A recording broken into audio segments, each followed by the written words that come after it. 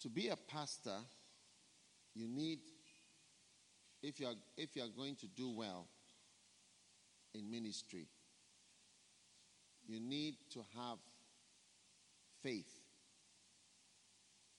Faith. More than anything else. So, if you look at Hebrews 11, if you don't mind, we can look into Hebrews 11. Hebrews 11. You see that faith is the substance of things hoped for and the evidence of things not seen. Now, the Bible says that by faith, the elders obtained a good report. Now, let's look at the word elders is the same word in 1 Peter chapter 5, verse 1. If you don't mind to look at it with me. It is the word sumprebuteros. Sumprebuteros. Elders. Sumprebuteros. Now, this is Peter saying, the elders which are among you I exhort, who am also an elder and a witness of the sufferings of Christ, and also a partaker of the glory of God. Feed the flock, amen, which is among you, taking the oversight thereof, not by constraint, but willingly, not for filthy lucre, but of a ready mind, neither as being lords over God's heritage, but being ensamples to the flock. Amen. Are you with me? Now, Hebrews 11:1. Let's go back to Hebrews 11:1, verse 2. For by it the elders obtained a good report. Now, the verse I just read in 1 Peter is a verse that most of us understand to be a verse speaking to pastors. The elders which are among you, you get it? Take the oversight willingly, not for mine, not as lords over God's heritage, and feed the flock. Okay? Are you with me? Now, this scripture, right, tells us that by faith, through faith, the elders, which is the same word as the elders who are supposed to feed the flock, these kind of people have a good report when they have faith. Do you get what I'm saying? It's like pastors have a good report when they have more faith. You see? So, if your ministry is going to escalate and amplify to a certain level, you need to have more faith because of this scripture. It says that for by it, by faith, through faith, okay, the elders obtained a good report. Or perhaps what we need to do is to change the word elders and say the pastors obtain a good report. Because the elders, the word sumpre buteros is the word in 1 Peter 5 that the elders should feed the flock and should not be lords over the heritage of God. So in ministry, it's important that a pastor has more faith than even knowledge and wisdom and all these things. You know, if you are going to do well, you need to know what makes you do well. And you know why I'm saying what I'm saying? I'm saying what I'm saying because I am sharing about the anointing. You know, when you talk about the anointing, you see, the anointing of the Holy Spirit is not tangible. The anointing of the Holy Spirit is not something that you can sort of learn. That is why we have here, hello? That's why we have in these mysterious books. To me, you know, someone was asking, where do you start?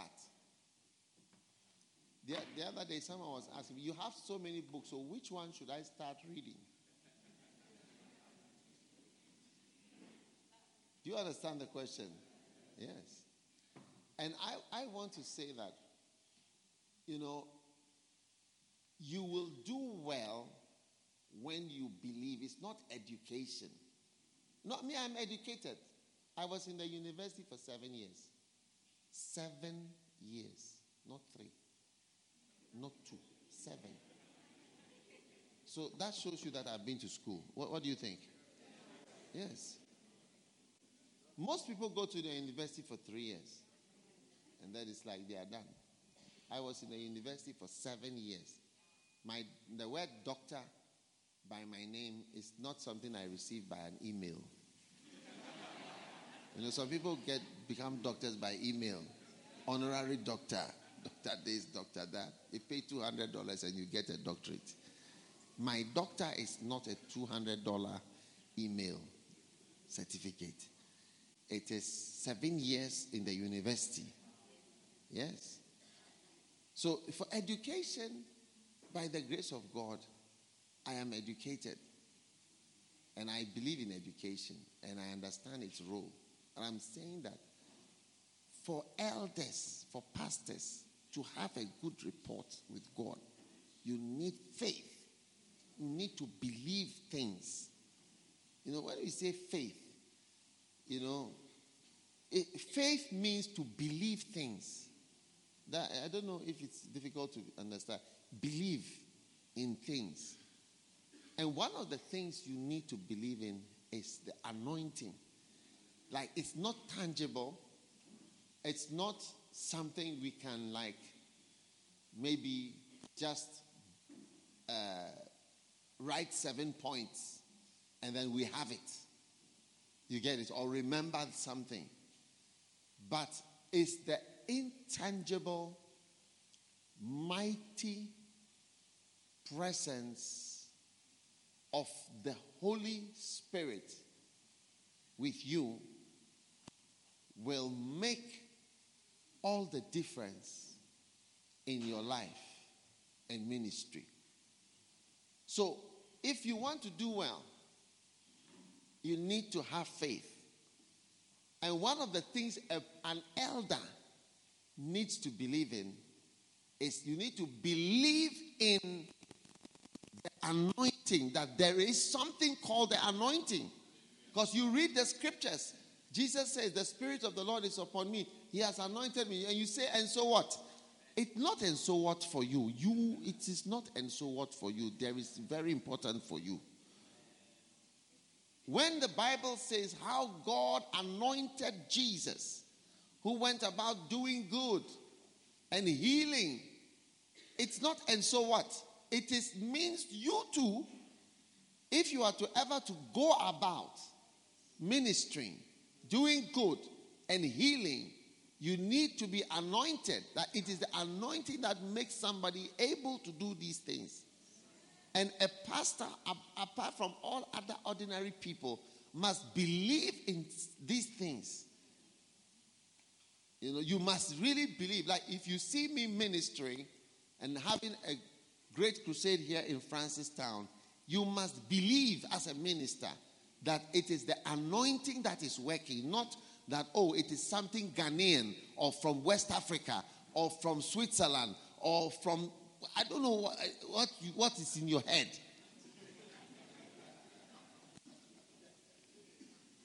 Are you with me? Yeah, because you see, if it's the anointing, then you can have it also. If it is not the anointing, then it's something peculiar, let's say from Ghana or from Switzerland, because I'm half Swiss and half Ghanaian. And if it is something from there, then it's like you have to go there to get something, but there's nothing. It's the Holy Spirit that is working. And through the Holy Spirit, you can do mighty wonders. Amen. Now,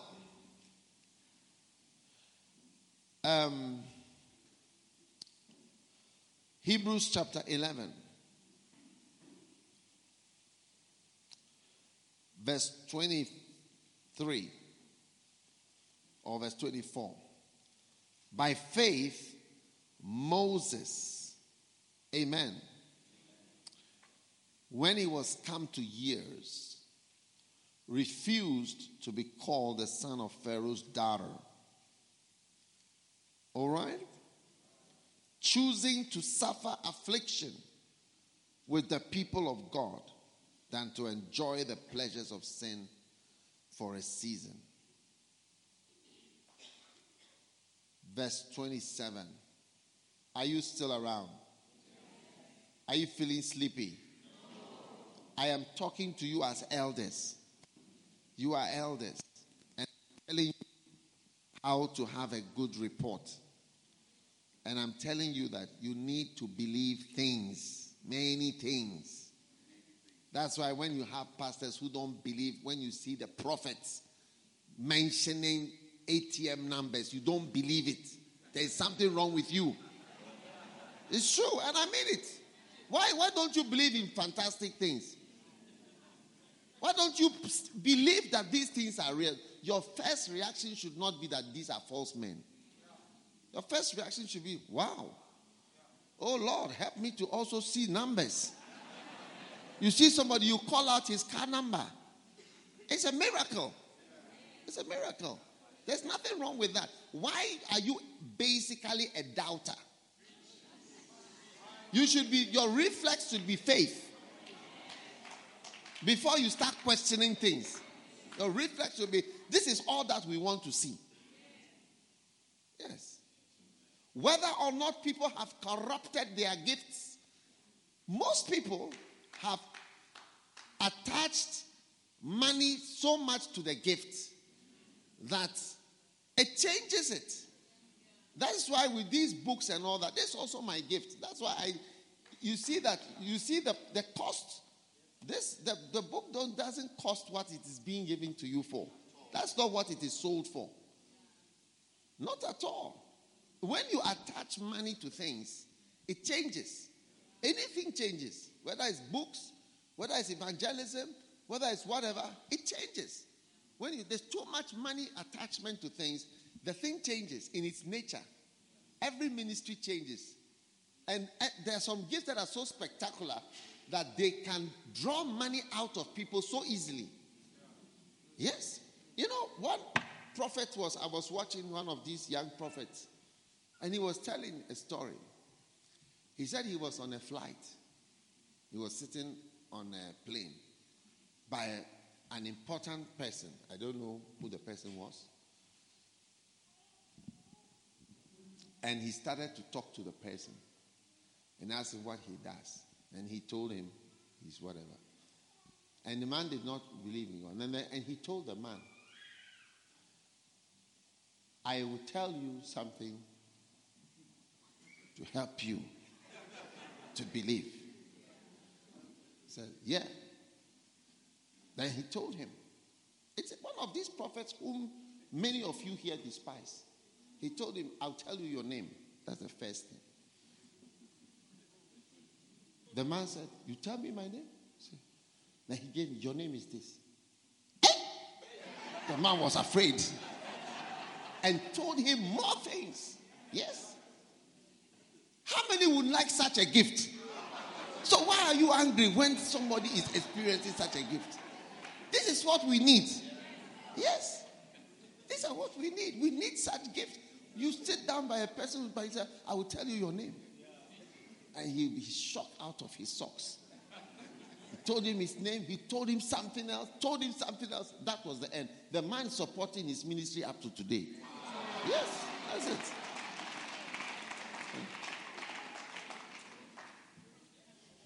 I am trying to say that the default must be, I believe. I believe because I'm an elder. I'm an elder in the church.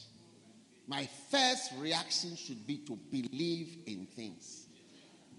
Yes. As for the corruption of gifts, there is corruption. Yes, that is another topic. Yes. But as for the gift of God, it is real. You can't sit on stage and you are hoping there will be no miracles. So that it proves what you think, that these things are all just made up. Because there are people, one day we met a man. He said that his work is to be paid money to come and give testimonies at crusades. Yes. I mean, he gave a testimony in our church in Accra. I was amazed. I wasn't there myself, but my wife told me. He said that if people give him money, and he comes to testify that he was a cripple and that he's been healed, and he gets up and he doesn't believe, because of that, he doesn't believe in pastors, and that he had gotten saved, and that he had gotten genuinely saved, and that he was testifying. This is what he used to do. So equally, people don't believe in healing, don't believe in anything just because they are false of whatever.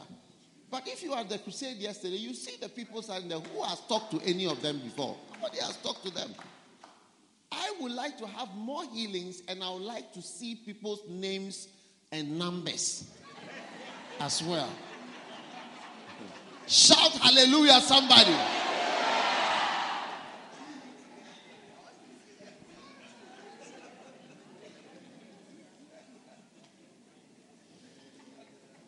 Faith is important for elders. Tell somebody, faith is important for elders. Amen. Now, by faith, Moses, when he was come to years, refused to be called the son of Pharaoh's daughter. He chose to suffer affliction. Verse 27, by faith he forsook Egypt. All right? Verse 28, through faith he kept the Passover. Verse 29 is the verse that I want you to see. It says, by faith they passed through the Red Sea as dry land. All right? And the Egyptians are saying to do the same thing, were drowned. Amen? You see, you are like Moses, trying to do something great, trying to lead God's people in something great, into something great. You are a pastor. You are God's servant, trying to lead the people to build a church building, to build a congregation, to preach the word, to have miracles. You are just like Moses. And the Bible says he did it by faith. He had beliefs. That's what it means. He had a lot of beliefs, not a lot of doubts and questions about everything. And when the Egyptians assayed, is an old English word in the King James book. Assay means trying to do the same. They were drowned because everything you try to do without faith is not going to work. You are going to fail and it's not going to be the same. Yes.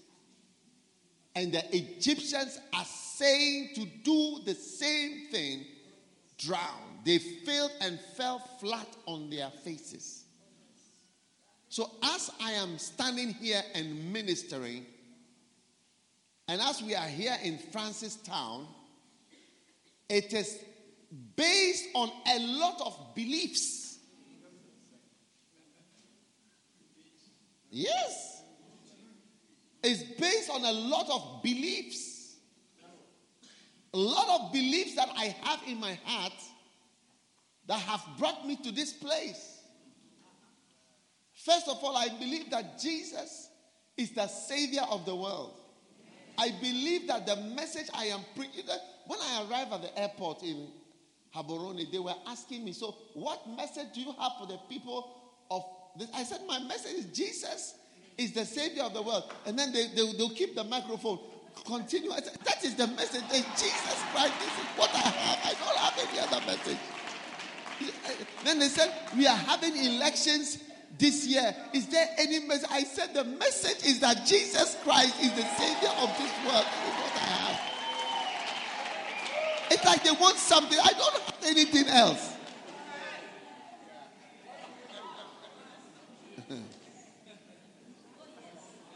Is it not nice to listen to Jesus about Jesus Christ? It's something so wonderful. Yes, so wonderful. Yeah. So that belief in Jesus is the basis of this book here, how you can preach salvation. Every night I preach from this book. Yes. Yesterday I preached from chapter 3 or 1, I don't know which of the chapters. Simple message. Is it not? You think it's a Sunday school message. It's not Sunday school. It is for you and me today. Yes. Yes. I believe it. That is why I have come. I believe in following the leading of the Holy Spirit. That's why I believe I'm here as led by the Holy Spirit. I believe in such things. Because I have a big church in Ghana with a lot of members and millionaires and everything. Yes, some pastors, you've only been dedicating cars. One of my members called me to dedicate an aeroplane. Yes. And these are the kind of members I have. Yes. It's not a small church. But you see, there is something I believe that the Holy Spirit is leading me to have evangelistic crusades. And I've been doing it for the last 15 years, 16 years. Even though I have and my church has rather grown bigger, far bigger, far multiplied many times. It's a belief. I had a vision. I was sitting in a chair. I was not asleep. And I saw somebody standing in front of me. And the person told me, it's very important for you to have this crusade. And especially for you to pray for the sick. It was a vision I saw in my study. I don't need anything else. I'll do it. I am here based on a lot of beliefs. You will do nothing well and achieve nothing much until you start believing in many important things. I believe in following people until I see what they are seeing. Where is it?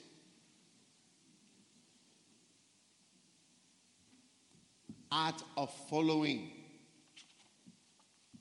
Yes. This book, I believe in following. You must believe. Otherwise, you'll be like the Egyptians who tried to do the ministry that Moses was doing, and it will drown you. Yes, the church will drown you. The thing you attempt to do will finish you. You'll be finished financially, morally. I mean, you'll be wiped out. Yes. It's not easy to be in the ministry. Financially, you can be wiped out. Morally, you can be wiped out if you are not called. Because when you are the head pastor, in every large church, there will be at least 250 girls who will be happy to marry you or even have you as their girlfriend at any point in time, ready to throw themselves at you. Yes, it can finish you. You can fall many times. And even if you had just stayed as an ordinary congregation member, all these things wouldn't have happened to you. Yes. So if you try to do things that you don't believe in, a lot of things fully, you will fall flat on your face. Yes. The Egyptians are saying to do, look at it, were drowned.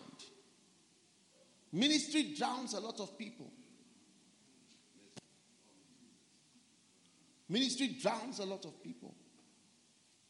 I believe in following. I am following Bonnke in my crusades. And I'm seeing the Bonnke dimensions of the ministry. I believe in following, copying. Hey. Even when I say, hey, you know where I learned it from? It is Bonnke who says, hey.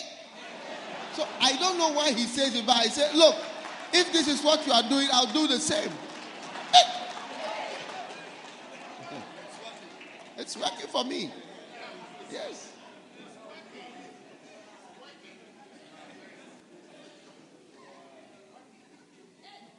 Some of you are too proud to follow anything and anybody.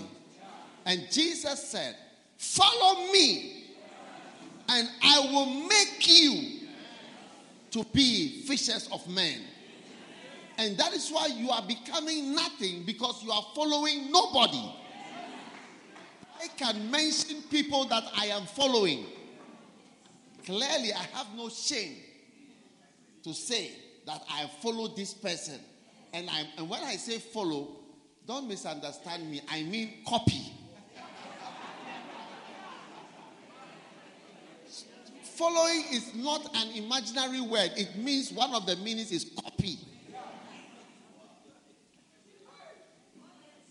Hey.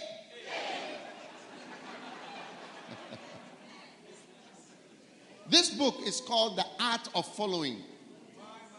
The Art of Following. Following somebody will be probably, if you get to believe. I mean, when you read this book, you will see many. Jesus said, "Follow me, follow me." He met them and he said, "Follow, follow, follow." The day you start to believe in following, it may probably be your greatest secret weapon. Is that you believe in following that alone, that thing. That you believe it literally, that you believe that the highest form of education is not schooling, but is following. Yes, it's higher, because if God became a man and he didn't set up a university, but he told people, follow, you just follow, follow, follow. He didn't set up any school, no university, nothing, just follow, follow, and you become something different. If that is what God was able to say, then it must be the highest. And all great advances, whether it's China following, Korea following, all these people who have advanced rapidly and surged forward have done so by following. Yes, by copying. Most people are driving Korean cars today. Go to Korea and see. When they first started, they decided to copy. Daewoo was copying Opel. Toyota, Hyundai was copying Toyota. SsangYong was copying Mercedes-Benz. I bought Korean cars in those days. They were able to copy the body, but not the engine. So you have the body, and then the engine is a Mercedes-Benz engine. I had a car like that, a Korean body with a Mercedes engine. And I saw another car with an Opel engine and a Korean body. So they started by welding the metals. So we can copy this part. We can't copy the engine. It's too complex. Yes. But today, they've copied the engine. They've mastered everything. When you go to Korea, you will rarely see any other car. Just their cars, Korean cars. It's amazing. All over the world, Korea has overtaken Germany and Japan and all this. They've overtaken them. By what? Copying. So you make a television, we make a television. Young Gicho was preaching one day, I was there, and he said, when he was in a service one day and he announced that one day in Korea, we will make television. Everybody laughed. They laughed in the church that when he said, Korea will make television. Everybody laughed. This is a pastor who is alive today. They had not made a television before. Today, everybody is watching Samsung television, LG. Everybody's, it's all Korean TVs. They copy. You say, you are doing, we will learn, we will do it. We will do what you do shamelessly. We will do it. They copy it and they catch up and they surge forward. Yes.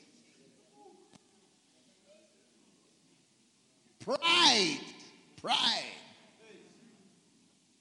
comes before distraction.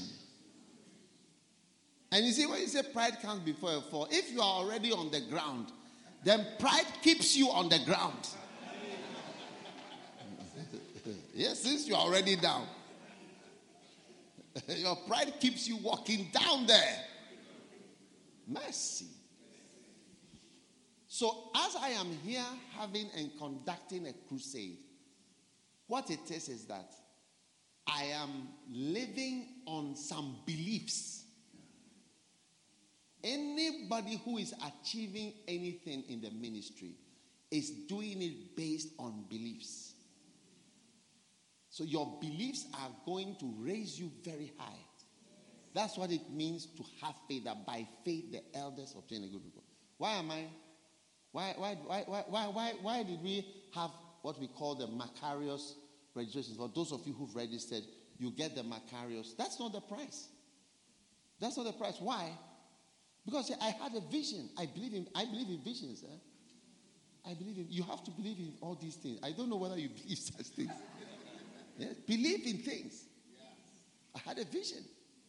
And the Holy Spirit showed me. I said, Lord, how can I be fruitful? I was sitting on the same chair. Yeah. I was not sleeping. And suddenly I saw a hand holding a book like this. I was shocked.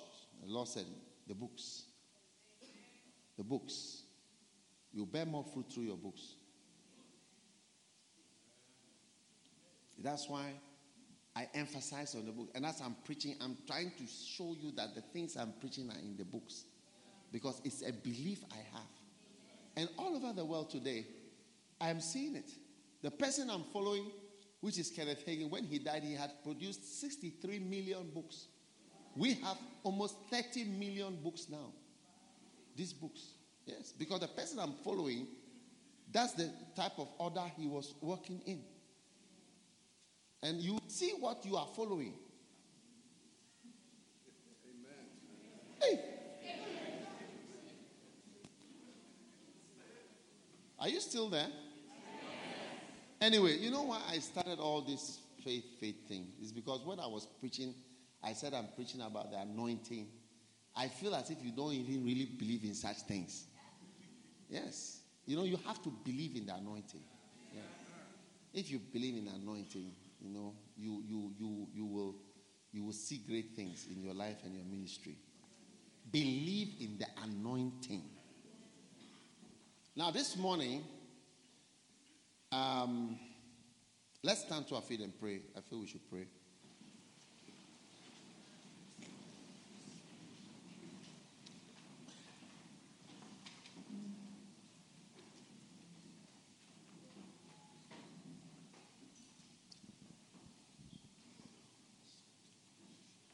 Lift your hands and pray for the spirit of revelation. Spirit of revelation.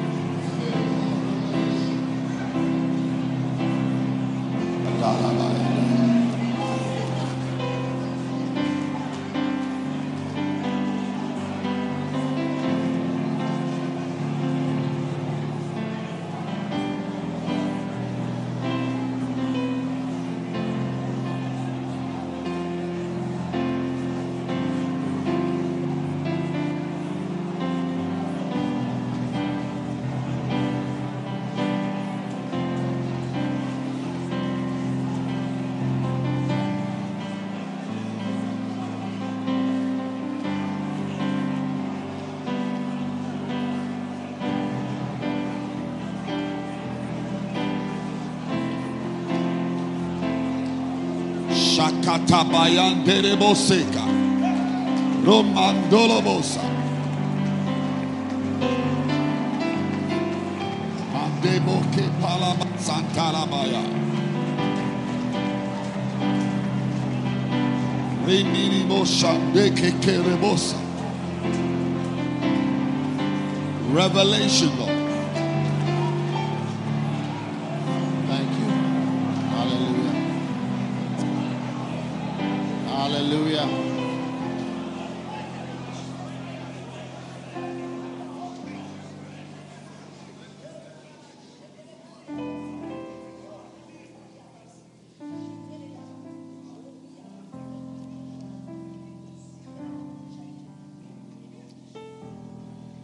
Father, thank you for the anointing.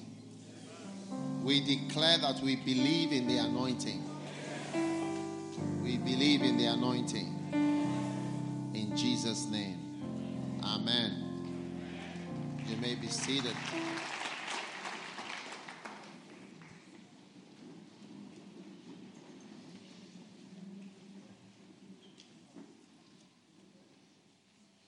Now,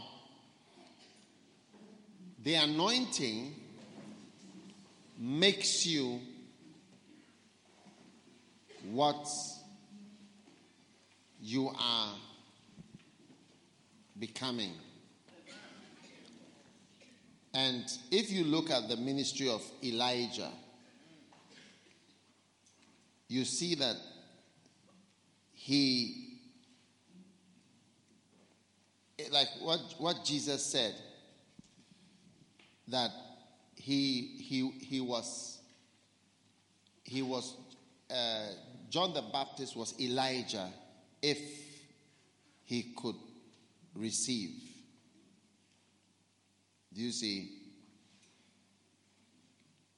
Amen.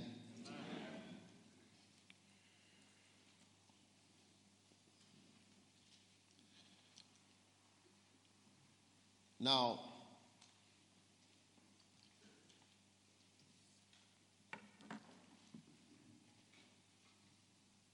the Holy Spirit, is like, that's God, God's power. And that power creates ministers. Creates ministers. And just as you would say, Toyota makes cars, or even Kia or Hyundai, it's actually the same company, makes cars. What it is that the Holy Spirit creates people and makes people into what he wants them to be. And because it is the same ministry of the Spirit, you often have similarities. Because if a Toyota decides to make a Toyota Corolla or Camry, it's usually the same. Even sometimes with little different names, they have different names, but it is the same thing. You can see, basically, it is the same. Like Audi and a VW, they have similar, even the dashboards are similar.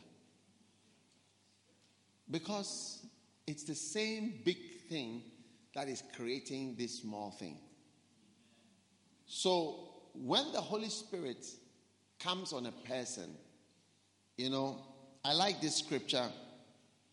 That which is born of the Spirit is spirit. And that which is born of the flesh is flesh. Being born again is not an educational experience. It's an experience where the mighty Holy Spirit does a transformation and produces a new person. Yes. What did I say? The mighty Holy Spirit does a transformation, causes a transformation, and produces a wonderful species called a born-again Christian. Yes. Do you believe such things? Yes. Yeah, you say you believe it. You believe that the Holy Spirit, you are sitting here born of the Spirit. You must believe also that you can be born into ministry, birthed into ministry by this same Spirit. And just as you were made a new Christian, you can be born or birthed into a high level of ministry where you will do great things for God. Now, if you look at John the Baptist, Jesus said, if you can believe it, this is Elijah. His type of message, very radical, confronting the kings. Do you see? Challenging the marriages of the king. because it was Herod and Herod's wife and Jezebel and Ahab. He was called to do these things. And you see the similarities. His ministry ended by a woman. And John the Baptist's ministry was equally ended by a woman, but in a different way. You see Elijah and Elisha. Elisha asked Elijah, give me a double portion of what you have. He said, well, no problem, you can have it if you see me. Condition. And when he did, you see Elisha came and did the same thing. He made a famine, no rain, and this one also came, no rain. He would heal a widow, perform a miracle, the same thing. He did twice as many miracles as Elijah. He said, that is what we are talking about, that the Spirit is working.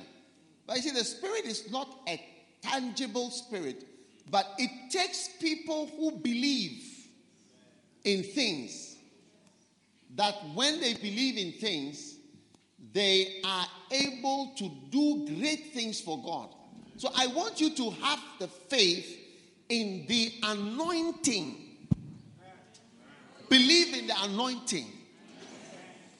Yes. And if you do, you are going to see wonderful things. Amen. Even the anointing on Jesus is similar. In Deuteronomy 18:18, it says, I will raise them up a prophet from among their brethren like unto thee. You see, I will raise up a prophet like you. He was talking to Moses. I'll raise up a prophet like Moses and will put my words in his mouth. And he shall speak unto them all that I shall command him. So, everybody believes that this is the prophecy of Jesus. I'll raise up a prophet like Moses. And you see a lot of similarities. Moses came and was rejected by his people the first time. And Jesus came and was rejected. They did not receive him. And his second coming was with a lot of signs and wonders. And the second coming of Jesus is going to be like that as well. Both of them, both Moses and Jesus, preached and taught things that had never been heard before. Moses' words are like they are used in courts, in law books all over the world today. It's the basis of everything in the world. And so are Jesus' words, similar. Both of them had sent out 12 men at a point in their ministries. Oh, you don't know that? This one sent out 12 spies. This one had 12 apostles. Yes. Both of them had 70 men. Yes, at a point. Both of them had 70 men at a point. This one had 70 people and the Spirit came on them. This one also had 70 people that he sent out. Both of them fed the masses with food, with bread. Yeah. Moses fed the multitudes. Oh, you didn't notice that Moses fed multitudes? Moses fed multitudes. Jesus also came and fed multitudes. Yes. Moses did miracles, fantastic miracles to convert. Jesus did fantastic miracles, amazing miracles. You couldn't challenge them. Both of them controlled the atmosphere, calling in wind, walking on waters, all kinds of things.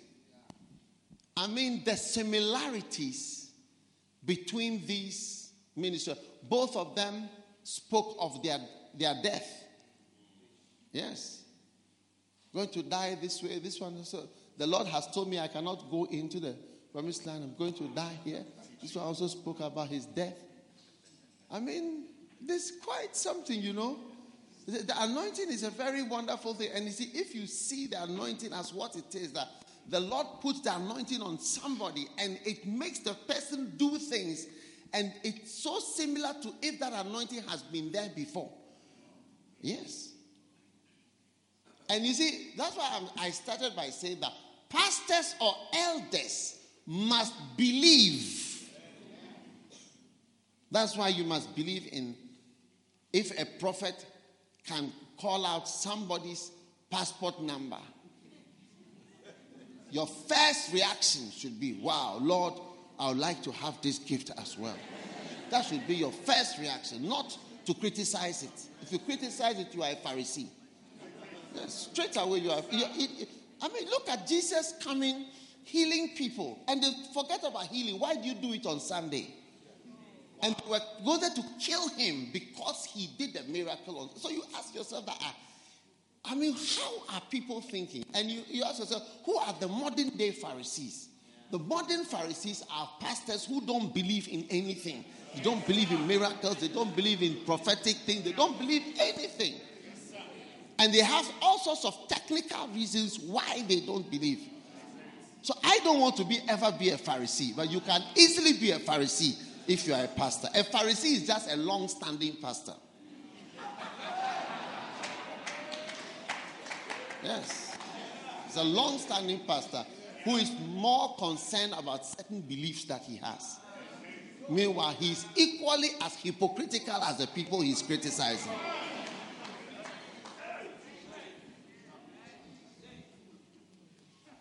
Amen.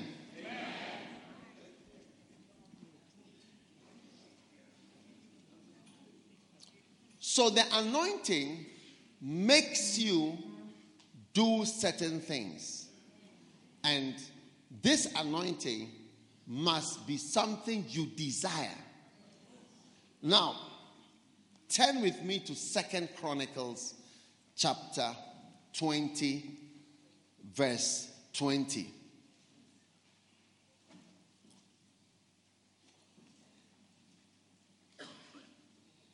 This is a scripture which many of us know. Amen? Isn't it? This is a prosperity preacher's scripture. Most people use this verse to preach on prosperity and riches. It says, and they rose early in the morning and went into the wilderness of Tekoa. And as they went forth, Jehoshaphat stood up and said, Hear you, O Judah and inhabitants of Jerusalem. Believe in the Lord your God, and you shall be established. Believe his prophets, and so shall you prosper. Now, the Hebrew words, believe in the Lord your God, you shall be established, is the word aman. And believe in his prophets, and you shall prosper, is the word chalak. T-S-A-L-A-C-H. Chalak. Prosper is the word chalak. And established is the word aman. Are you with me? Yes. Are you sure you're with me? Yes. Don't say, I don't know Hebrew. I don't know, what do you call it? No. Don't do that to yourself. All right? Try to at least follow. These are simple things. Even those in class 4 can understand some of these things. Now, the word established means established. It means nurtured. It means fostered. It means cared for. Okay? So, believe in the Lord your God, you shall be nurtured, established, stabilized, fostered, like a nurse fosters someone, supported. Okay? Now, the word believe in his prophets, so shall you prosper. The word prosper is chalak, but it is not actually the word prosper. It's one of the words. But it means to come mightily. Yes. You see, it is all this is in my book here. I am reading the book to you because you may not read it, so I'm reading it to you. Catch the anointing. It's a little book, if you care to read it. What chapter is this? Chapter 7. Yes. All right. Now, chalak means to come mightily, to push over. It means to go forward. It means to prosper. All right. It means to break out. And it also means to prosper. To go over. Now, this is the difference between those. This scripture actually demarcates all pastors into two halves.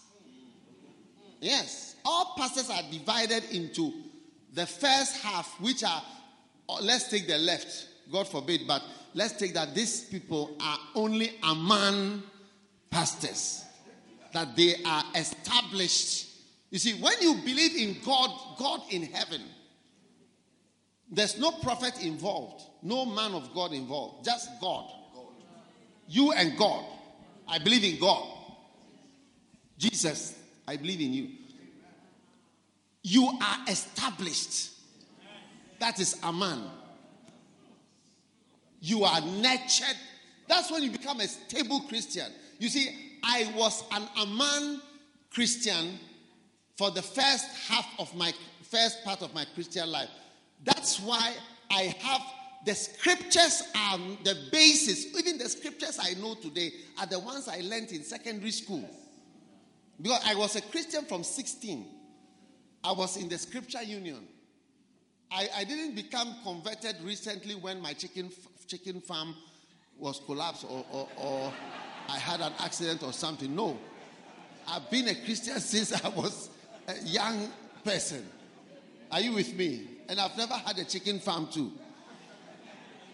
So, I'm saying that it established me and nurtured me up in God. Reading scriptures, singing hymns, learning the Bible, believing in God, quoting scriptures as the basis of my life. That is, it makes you permanent. It establishes you. So that is Christianity up to here, this midline here.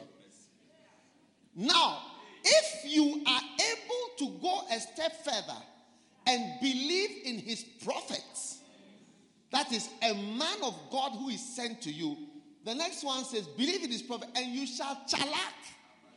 Chalak is to come mightily, to break out, to push over, to go forward.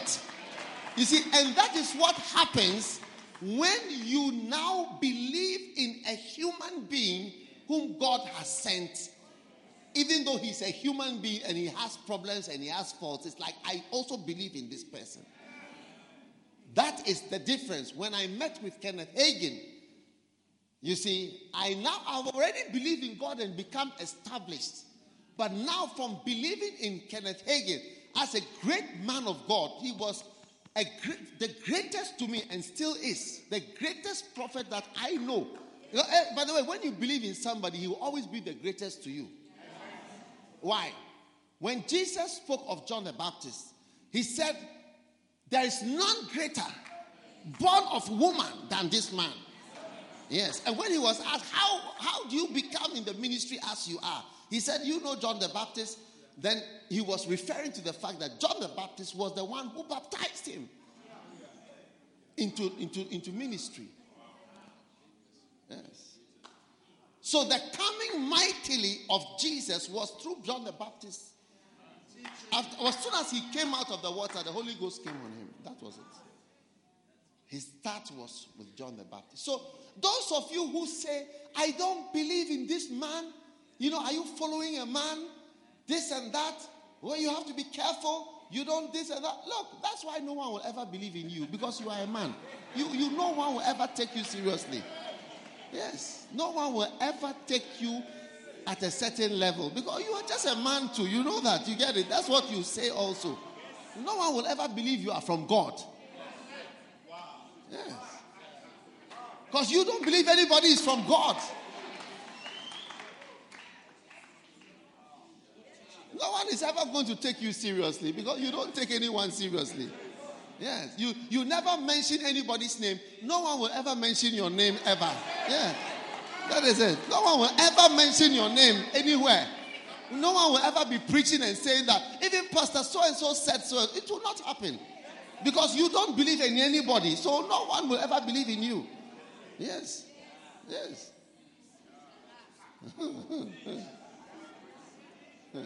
Believe in his prophets. And then you come, everything changes. You are an established person who breaks out in ministry. Yes. Now, this little book, Catch the Anointing, as well as this little book, Steps to the Anointing.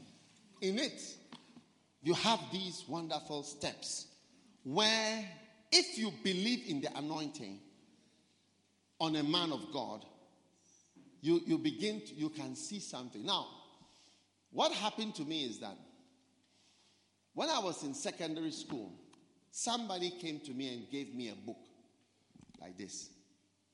Let me give to you. You see, when he was giving me the book, a Kenneth Hagin book, he was giving me my ministry. The cars you see outside, the stage, the money that we have to come here. He was actually giving me all that when he was giving me the book. I thought he was giving me a book, but he was giving me my ministry. Yes. So now I started to read this book. And when I read it, I said, wow, this is amazing. I never heard such stories. And then I went to find more books by. Because you read books by the author. You know, one day I've had very little interaction with publishers. But one publisher that I had, he told me, always make your name bigger. Because books are bought by the name of the person who wrote, not the topic. Yes.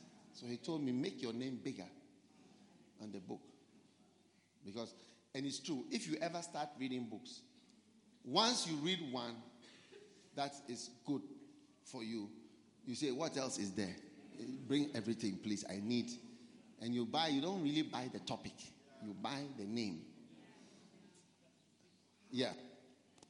Anyway, so I started to read more of Kenneth Hagin's books. And then I started to listen to him preaching. Now, one day, when I was in medical school, I was about 25 years old. I went to a town to study rural medicine. It was part of our course. So I had to go there. So I was there for 1 month. Now, on my way there, I knew I was going to have more time. You know? And I'd already started a church as a student. And my church was a very small church with, let's say, about half of these people were the church members. And everybody was a child. Everybody was a child, a young person. All my members were children, young people. Now, when I went to this town, on my way, I was driving, and I stopped by a bookshop called Lord J Bookshop. Lord J, meaning Jesus, Lord J. They were selling books and tapes. And there I saw a collection of Kenneth Hagin tapes. I just wanted something to be playing. You know, I like to have tape preaching sound in the room when I'm preaching, when I'm praying. So I just saw one Kenneth Hagin. I just picked myself, let's go. And that's what I took with me up. It was north. I was driving north to the north of Ghana. So when I eventually got to this town, I did all the work that I had to do. And I noticed that I had free time. So I would put in the tapes that I bought from Lord J Bookshop. My wife, she was not my wife then, just a friend. She lent me her red tape recorder, which was auto reverse. Those of you who are young, you will not know auto reverse, but it means it goes this way, it comes back, it goes, it comes, it goes, it comes. Yes. You know? Yes. So it was so special to have a tape recorder which is auto reverse, because you never have to start it, stop. It just plays continuous. So I put in the tape and I pressed play. I pressed this way and this way, so it plays both ways. So it was now the atmosphere in my room. And one night, I started to pray around 7 o'clock in the evening. I had finished all my work, and I knelt down by my bed, and I fell asleep, which is something that happens when you pray. You know, let me just say something. You know, when you are praying, when you are praying, sometimes you need just a little sleep to spark you for the rest of the time. Yes. It happens to me often. Just a 3-5 minutes sleep and then you become awake. So don't be worried when you sleep, when you are praying. But anyway, God saw me on my knees. And as I prayed on my knees, I fell asleep. But I woke up at about 3 a.m. And Kenneth Hagin was still preaching in the tape there. And suddenly, something jumped out of the tape. Something jumped out of the tape that was in the corner of the room and entered my belly. And I felt something going like that. And then I heard a voice. And the voice said, "From today, you can teach. From today, you can teach." Hallelujah. And I heard another voice, and that other voice said, "I will prove it to you. I will prove it to you." So, from that day in 1988, which is 31 years ago, when he said to me, "From today, you can teach," that is the day that the power and the anointing came on me for teaching. You see, that's why I'm teaching here in Francistown. It's that power that has carried me all the way here. I'm preaching and I'm teaching. Yes. 31 years later, I'm still preaching and teaching. And here, I have this book. You see, the anointing makes you do 30 million books later. In many, many languages.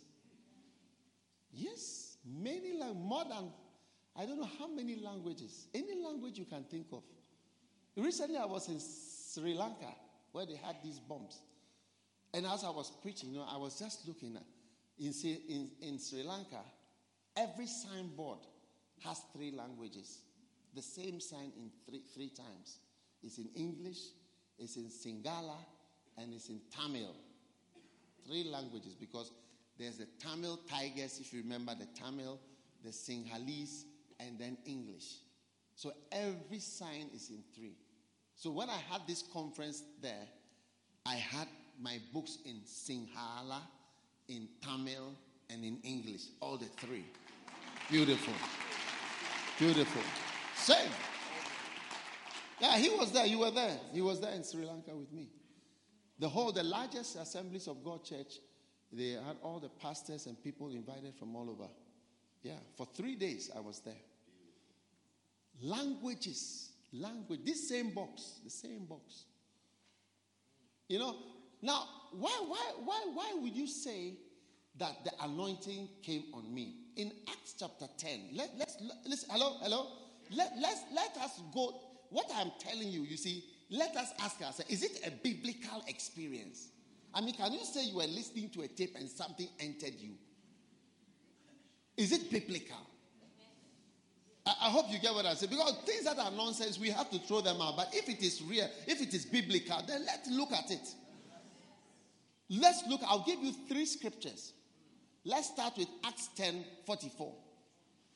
Acts chapter 10. If you remember when Peter went to preach, he preached a powerful message, and to Cornelius' house. And at the end of his message, when he was preaching, Acts 10:44 says, whilst, this is the message that he preached, how God anointed Jesus of Nazareth. That's verse 38, Acts 10:38. So as he was preaching how God anointed Jesus Christ of Nazareth with the Holy Ghost and power, who went about doing good and healing all those that were oppressed of the devil, he continued 38, 39, 40, 41, 42. By verse 44, something happened in the preaching. Look at it. And he says, while Peter yet spake these words, or while Peter was preaching, which is while the tape was playing and Kenneth Hagin was preaching,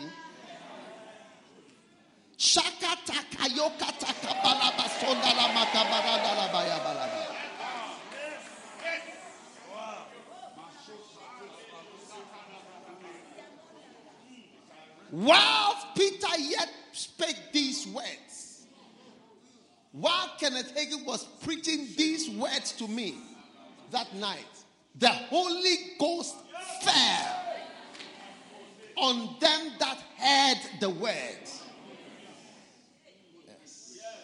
For me, I tell you, the listening of messages is the number one booster of something. It does something happens to me. Whilst Peter yet spake these words, whilst the preaching was going on, the person who was hearing received the words, and something happened at a point in the preaching. So when I see pastors who don't listen to preaching, I say, these people, they will not amount to much. Yes, it's true. Pastor who doesn't listen to preaching, no, not much. This is not going to amount to much. You must be listening to preaching all the time. Different preachings. Number 2, Ezekiel chapter 2. Look at Ezekiel chapter 2. Let's read from verse 1. Ezekiel chapter 2, verse 1.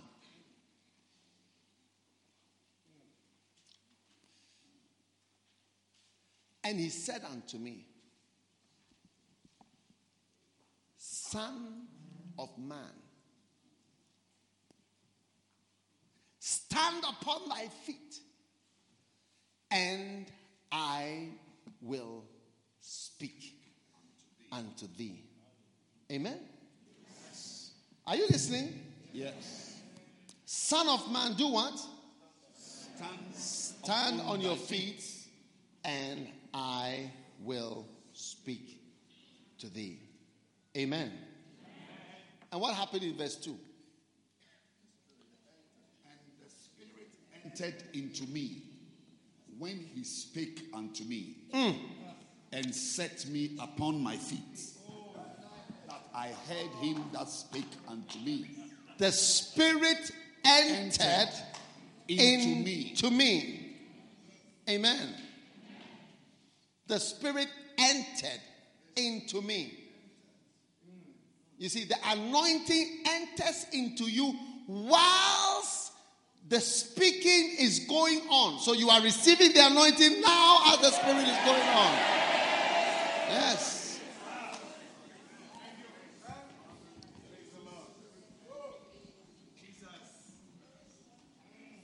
And that anointing can enter into you when you listen to preaching. Is it not amazing? Yeah, this is what happened to. How do you think Ezekiel became so anointed for his ministry? The Spirit entered into him when he was spoken to, while the speaking was going on.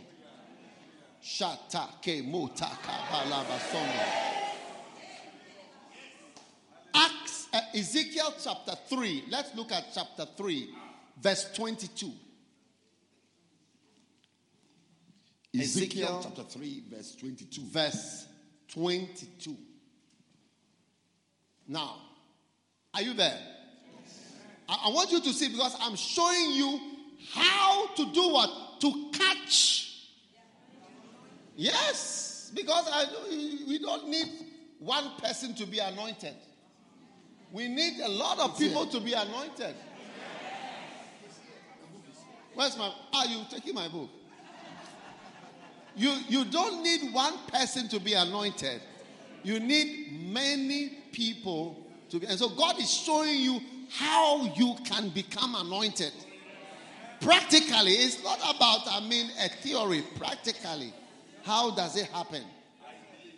Acts chapter 3, verse 22. Ezekiel 3:22. Read it. And the hand of the Lord, let me read it. The hand of the Lord was there upon me, and he said unto me, arise and go forth into the plain, and I will there talk with thee. There is a place where God wants to take you to, and he says, I'm going to speak to you over there. Shama kata kabo talabaka baranda lababa. When you get there, I'll speak to you. When you get there, I'll speak to you. And that's why sometimes you have to travel somewhere. You have to go somewhere. And when you are there, God will speak to you. Verse 23. Yes. Verse 23. Then I arose and I went forth into the plain. And behold, the glory of the Lord stood there. You see, there was power there. Not everywhere, but where God told you to go. There was glory there. As the glory which I saw by the river of Chebar, which is the Ezekiel 2:1. And I fell on my face. Verse 24. Then the Spirit entered into me and set me up on my feet and spake unto me. Hallelujah. Amen. And said unto me, go and shut thyself within thy house. And he went on telling him more revelation. You see, you can catch the anointing. God says, go here, I will talk to you there. And whilst he is talking to you at the place he has chosen, because sometimes he will talk to you, but he wants you to go here. Everywhere is not the same. You wonder whether wouldn't Jesus make up his mind? He would tell the disciples, go to Galilee, I'll meet you there. When he rose from the dead, he was always telling them, crisscross, go to Galilee, I'll meet you there. They said, go to Jerusalem, I'll come with the Holy Ghost to see. You remember when Jesus rose from the dead, he came to have dinner. Can you imagine having dinner with a man who is dead? He came to have dinner with Peter. It was in the Tiberias. John 21, it was by the Sea of Tiberias. But he told them that Holy Ghost is coming at Jerusalem. You can't have Holy Ghost here in Galilee. Go to Jerusalem. So God has places. Come here, go here, come here, be here, come here. That's why we invited some of you to come to Bible school, because it's a spiritual place. Come there. That's why we invite you, come to conferences. That's why I say, go to the plain. Go here. I will talk to you there. And whilst you are there, where he is talking to you, he said, the Spirit entered into me.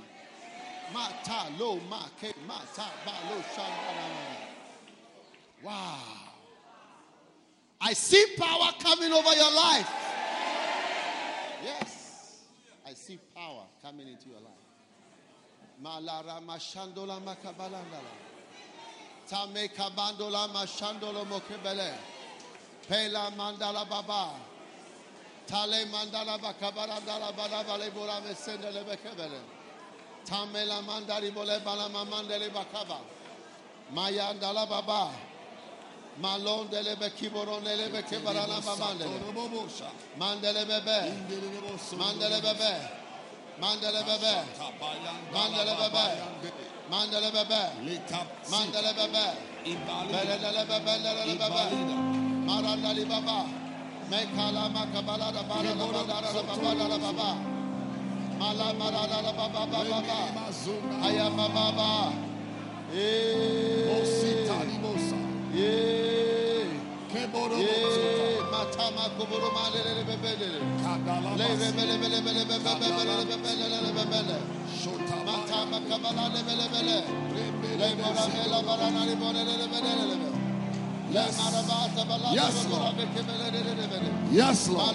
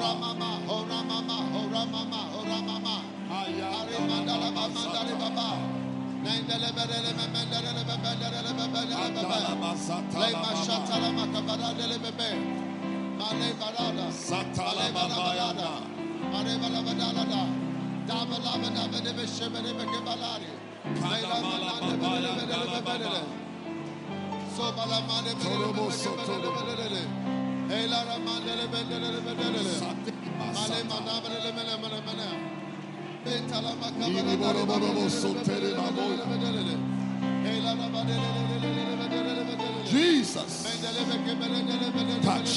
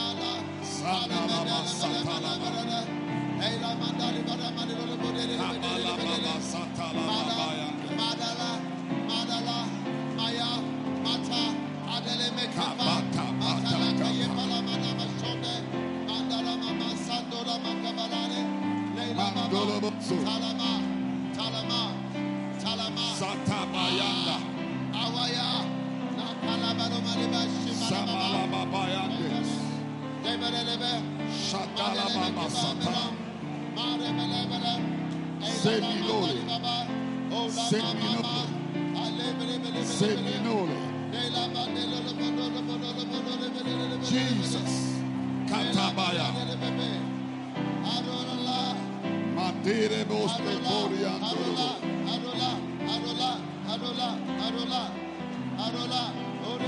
Masatala bayandala baba. Nikatere bozo. Nesure baba yandara babasi.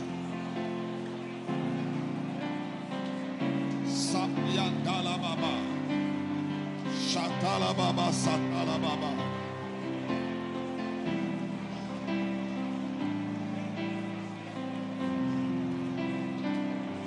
Yes.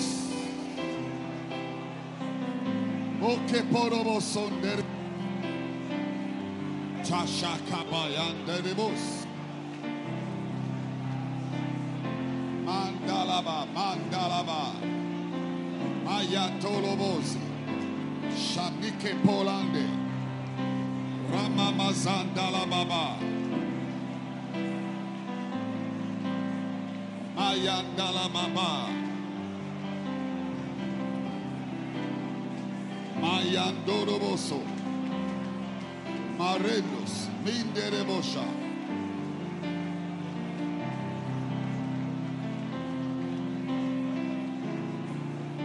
Matalaba. Yabayandalaba.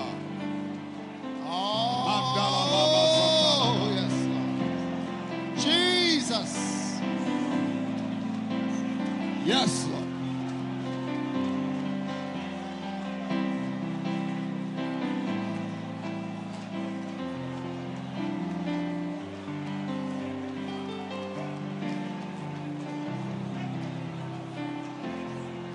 Thank you. Thank you. Thank you.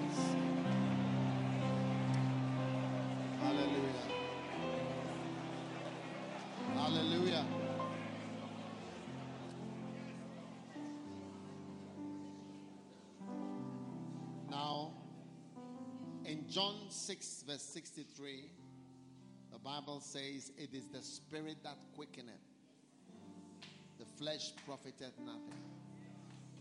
The words that I speak to you, the words, the words, the words, the words, the words, the words, the words, the words, the words, the words.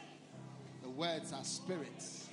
The words are spirit. The words are anointing. The words are anointing. The words are anointing. The words are anointing. Father, let everyone here receive of your power and of your anointing to serve you, to believe in you. In Jesus' name, amen. You may be seated.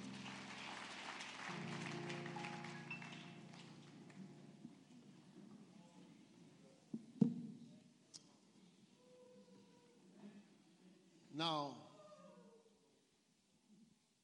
there are two things that we have here. And one of them is the Macarius, which is this box here, which I believe those of you who wanted it registered and have received it at the price as it's nothing, it's just a gift. Because my desire is that if I have a conference, everybody should have one of these. That's my desire. So that is the conference gift. That is my gift to you. Yes. You know yourself. There's nothing that costs this like this. Thank you. Now, it is available to buy at the real price. For those of you who want more, the real price. But this is just for the conference. That you have what price you have had. But the real price is not that. This is actually cost $400. Yes. That's the real price. Now, the second thing that I want you to know about is what we call the Makaneh. Makaneh. Makaneh is a Hebrew word called, which means the camp. And all the conferences and camp preachings concerning these materials for ministry are found in the Makaneh. Now, the Makaneh is something that you can have to listen to. And you can have it on a podcast free of charge. And you can download it free of charge on your phone. There's nothing, we are not selling. We are not doing business here. Business is the mark of the beast, 666. You see, it says, no one can buy or sell without that mark. So the mark of commerce, I don't want it in my ministry. It is free because the technology allows us on your phone, you can have the podcast. Do you know what podcast is? How many don't have podcast? Raise your hand, please. I want to show you the podcast, how it's done. You all need to get it. We fix it on your phone for you as soon as we close. You just, once you have credit, we just download the app. If you have an iPhone, it's already on. If you have the other phone, you download the app and then you subscribe to my name. When you put my name, then it comes there free. All you do is press play, it's playing. Press. There's nothing to buy. We pay in America for the podcast to be free for you. We pay. Yes. And you can download it. Yeah. Are you with me? Now, why do I want you to listen to preaching? This Makaneh thing. Because of what I've just preached. The words I speak to you. You see, the seed, Luke 8:11. Luke 8:11. Now the parable is this. The seed is the word of God.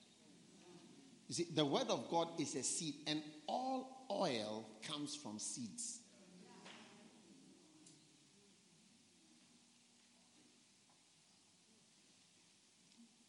I'll say it again. The parable or the mystery is that the word of God is actually a seed.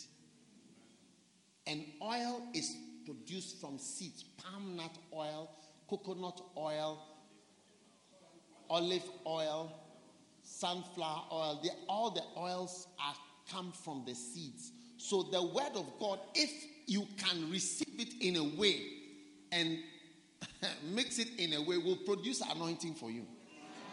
That's what happens.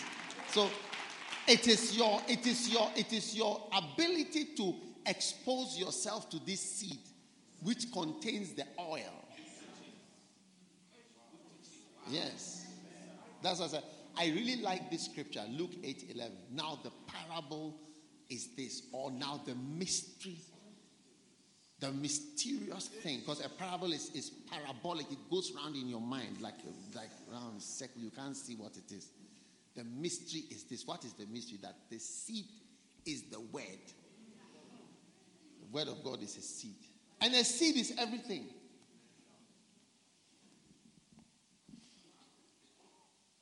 Yes, everything is a seed. The day the man took the book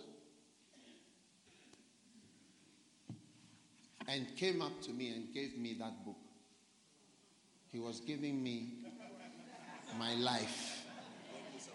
Yes, he was giving me what I didn't know what he was giving me. Now I don't struggle to buy a car. Yes, I don't struggle to buy a car. Yes. Yes, I don't struggle for anything, even what to eat. By the grace of God. He was giving me. So many people work for me. I have many of the people that work for me. Some are doctors, some are lawyers, some are bankers, some are whatnot. They are just working for me. It's beautiful. Yes. He was giving me even my employees in 94 countries. Yes. You see, the parable, the mystery is that the seed, these books I'm giving you, is a seed. Now, ask myself, what's a seed? I don't know what is a seed. Well, let me tell you a little story. There was a man who had racehorses, and I know about racehorses because my father used to have racehorses. My father used to have racehorses. He had the best racehorses in Ghana at a point. And I used to ride those racehorses myself. That's how come I learned how to ride. I used to go training. I used to train the horses with the trainer. So when you talk of a champion horse, it's a very expensive thing. I mean, my father could send 10 people in a van to go as far as Mali and as far as Las Palmas to buy a horse and fly the horse, bring the horse. Yes. A racehorse is very special. It's specially designed. You can see from the shape of the head, the neck, the muscles. You know this horse can go fast and so on. Male, female. Yeah. Now,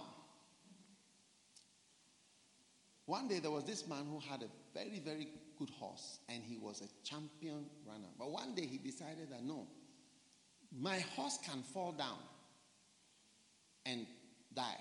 And it happens. You could have a horse that fell down. My father had a horse once that fell down in the middle of the race and broke the leg. You know. So he decided, I'm not going to let my horse go racing anymore. I'm going to keep my horse in the field. And if you have a female horse who you want to cross with my horse, you bring her for a weekend. And then to cross, you get it. And then I charge you. Do you see? And he said, I'll make more money from that than even racing, because the horse was so good. Because basically he's charging for the seed. Do you know how much he was charging for a weekend? Shall I tell you? Are you sure you want to know? It was $2 million for a weekend. Yes. $2 million for a seat. Yes. Wow. That shows you how valuable a seed is. $2 million. I watched the documentary myself. Yes, $2 million for a seed. Now the parable is this. The seed is the word of God. So this books, the Makaneh, this book is almost free. Let's be serious about it. This is free. Look at the Makaneh that I'm giving to you. That one too on your podcast. You can download the whole thing. It's many camp seasons. Recently, I met a Frenchman. He told me he attended a conference in 2014. I never saw him, but he said he was there. He said to me, I met him last year. He said to me, since I met you, I've been listening to the Makaneh. I listen to it 2 hours every day. A white man, a Frenchman. He said, I listen to it every day, sometimes 4 hours, sometimes 2 hours, daily. Yes. Since he started to listen to that thing. Because it's for ministry. It's an unusual message because there's unusual messages because people don't usually preach to pastors. People usually preach to congregation members how to solve their emotions, how to have happy marriages, how to get money, so pastors don't have preaching.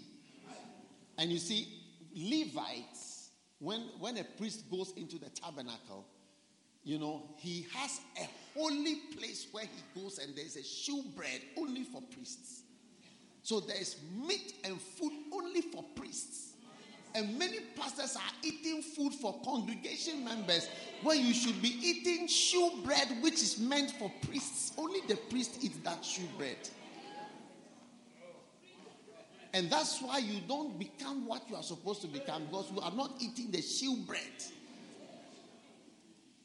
You are eating ordinary town bread.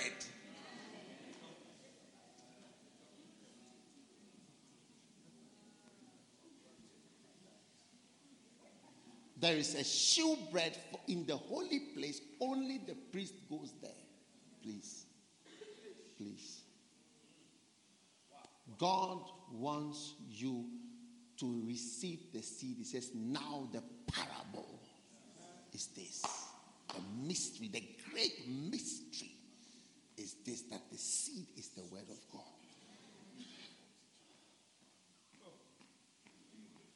Are you still here? Yes. Are you sure you are here? Yes. Now, the last chapter in this book, this little book here, Catching the Anointing, it says, why some people never catch the anointing. So, why?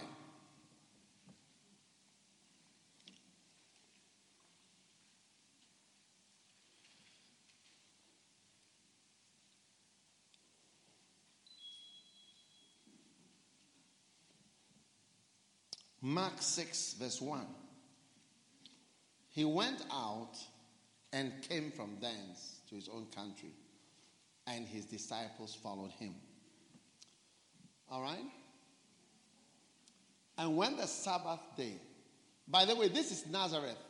And this year I was privileged to go to Nazareth. I actually stayed in Nazareth for the whole time I was in Israel. I lived in Nazareth. And in the evening I went to buy some kebab in Nazareth. It's now an Islamic town. And I was just walking, I was saying that this is Jesus' actual town. This is where he preached this one. And the people were asking about his father and his mother. It's a place, it's a town, it's a city. Yeah. I've eaten there before.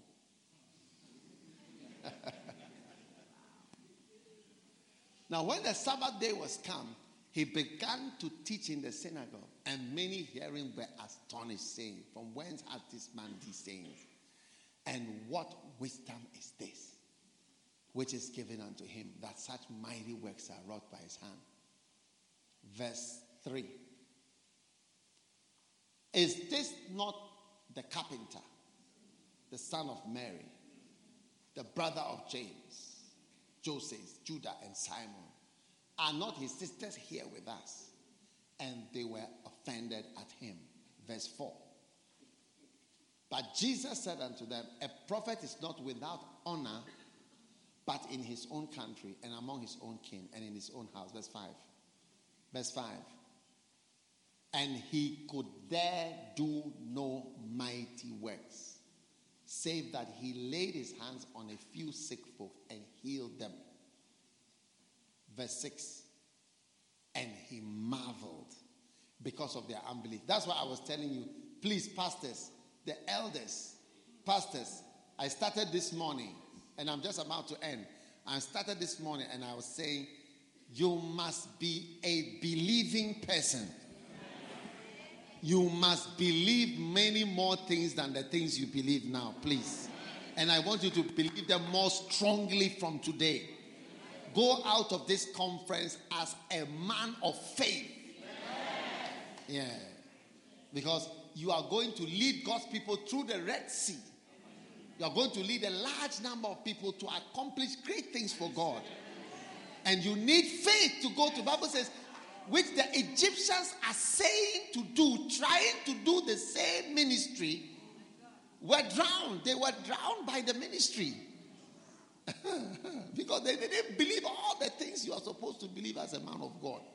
They didn't believe in anointing. They don't believe the word is the seed. They don't believe too many things. They don't believe in following anybody. They don't believe in a prophet. They don't.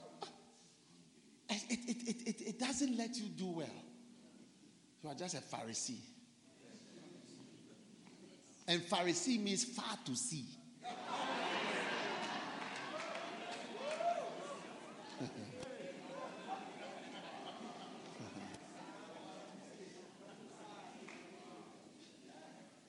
Now, Jesus, the Son of God, went to preach and people did not like him and did not accept him. Why? Because the barriers to the anointing were lifted up before them. Barriers. We call it barriers. And what are the barriers? The barriers have to do with the humanness of the vessel. Do you see? Because every vessel, in a large house there are many vessels, some to honor, some to dishonor, but we have this treasure in earthen vessels.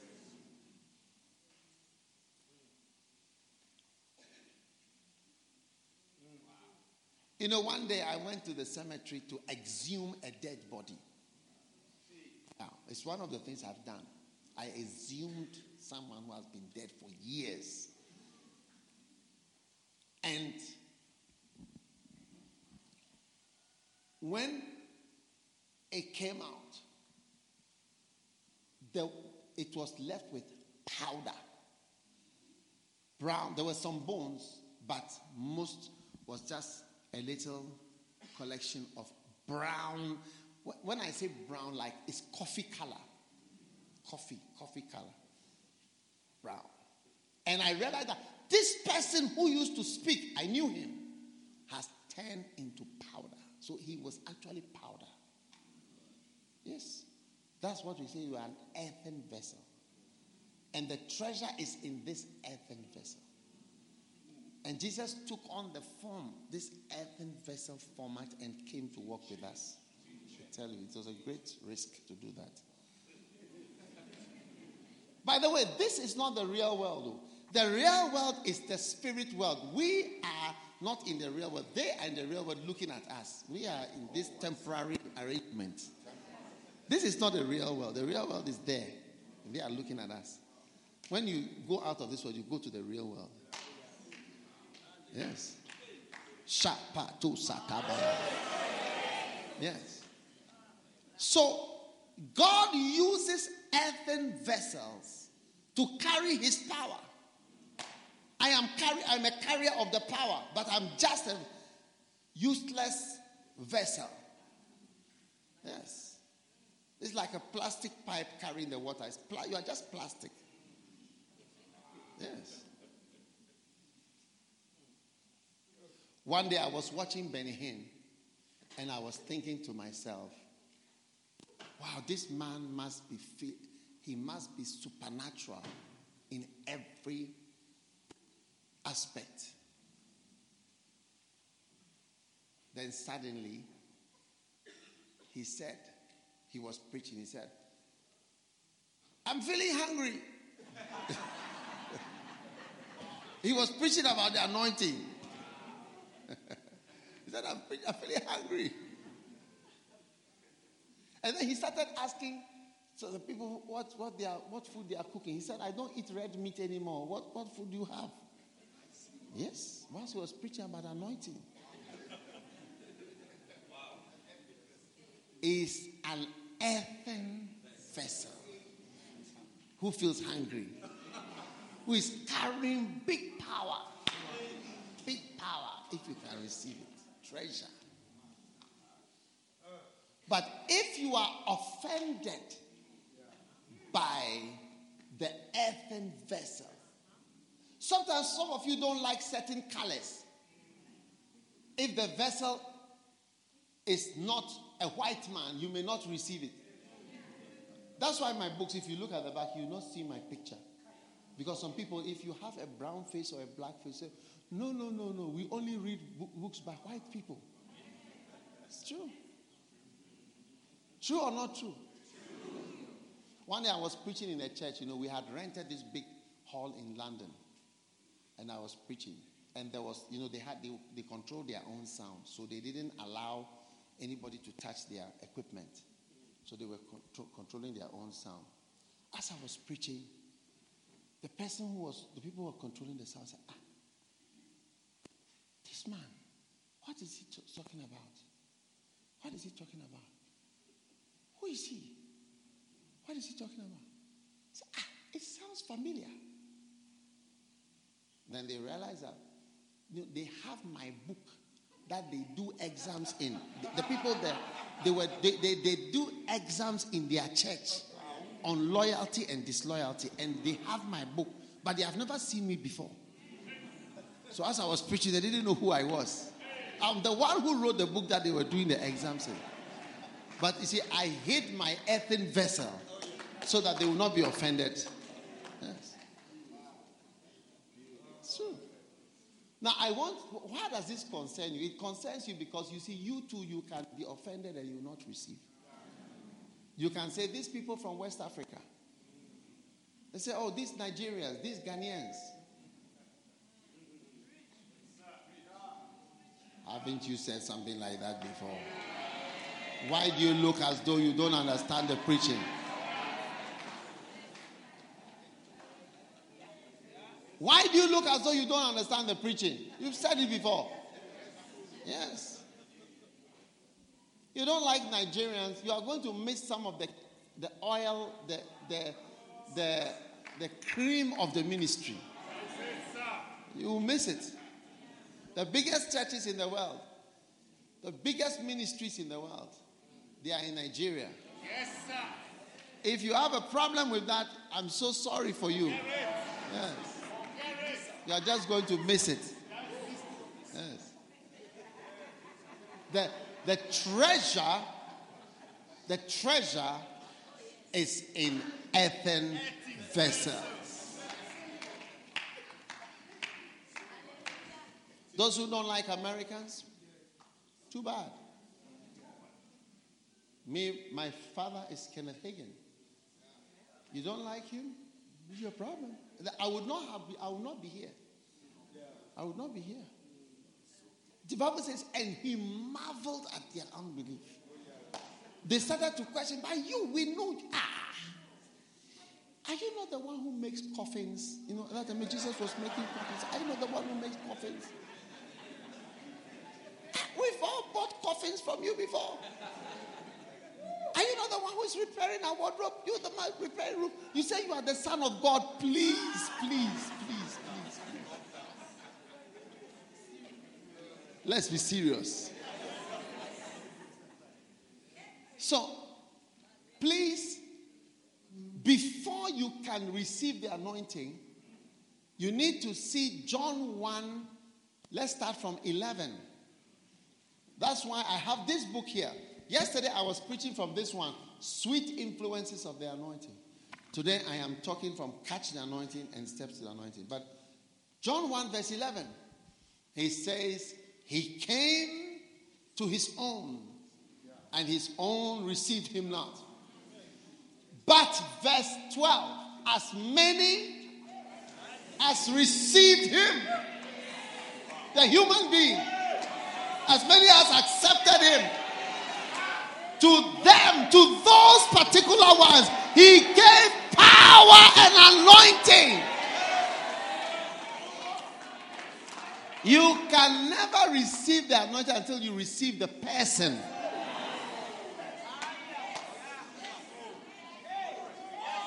You want to receive the power, you must receive the person first. Because the person is carrying the thing that you need, the power that you need. He has it. If I am holding a book or a briefcase with all the money you need, and you don't even allow me to enter your house, I'll stand outside the door with my money and with what you need. And it's like you don't want me, but you want my money. That's why people can't receive the anointing, because they can't receive the person.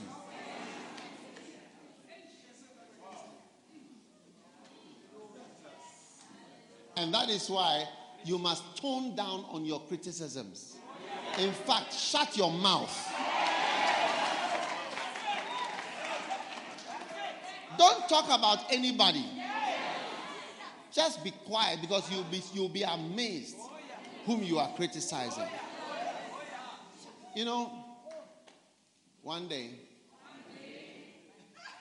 my wife has a friend of mine, of hers, and she told me, you know, we were students, and she told me something that happened. She said she went for a program, and she was sitting behind the person, and she thought the person was me. You know, so they're very close.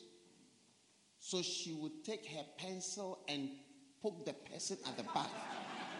You know, like at different parts of the message, she would just be pushing, poking. You see, message. And the man he was just also receiving the poking. He didn't know what was happening with the person behind. He was just pulling. Till he turned around and she realized it's a different person altogether. So you see, you can be dealing with a person, you don't even know who you are dealing with. You'll be poking and poking. You think you are poking just something. You find out it's someone important. Somebody different. One day one of our presidents in the past, he used to drive his own car. He was driving his car somewhere. And then he came to a police checkpoint. The people came to him and said, "Hey, you foolish man, how do you drive like this? Do whatever." And he just pressed the button and thing came down. Yeah. And he said, this was a revolution. It was not a democratic government. It was a revolutionary government.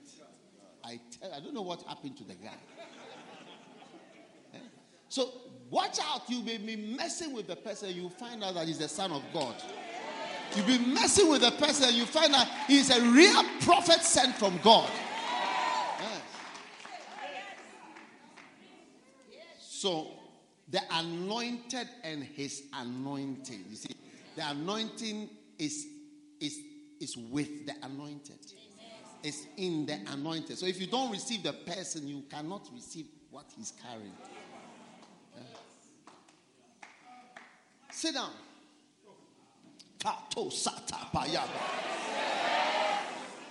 You know, one day I had this vision, and I was in the basement in my office.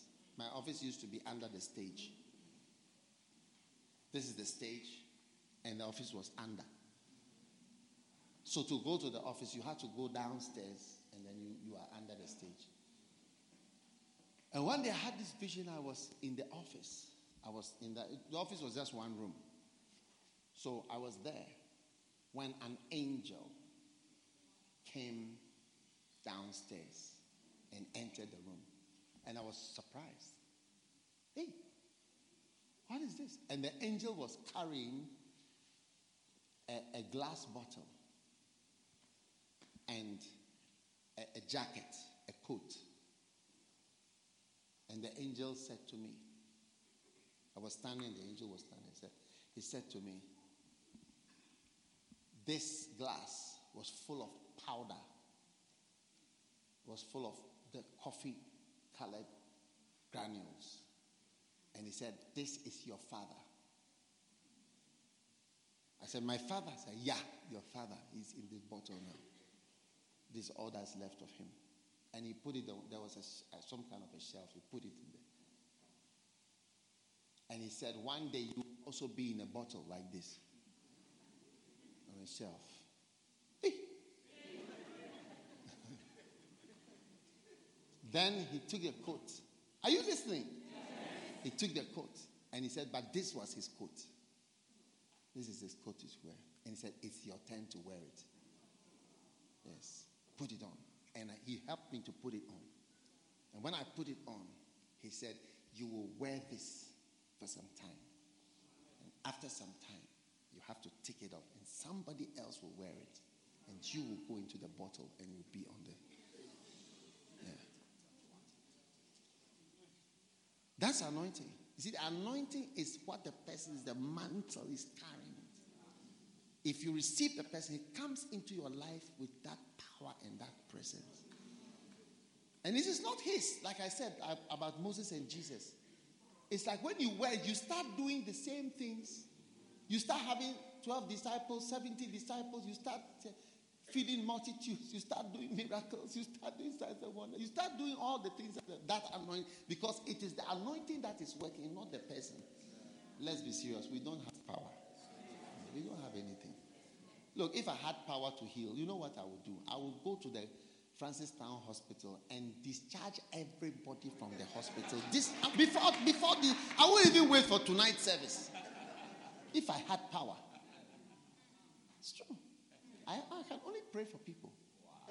Yes, I can only pray for people and expect his power. Yeah, let's be honest.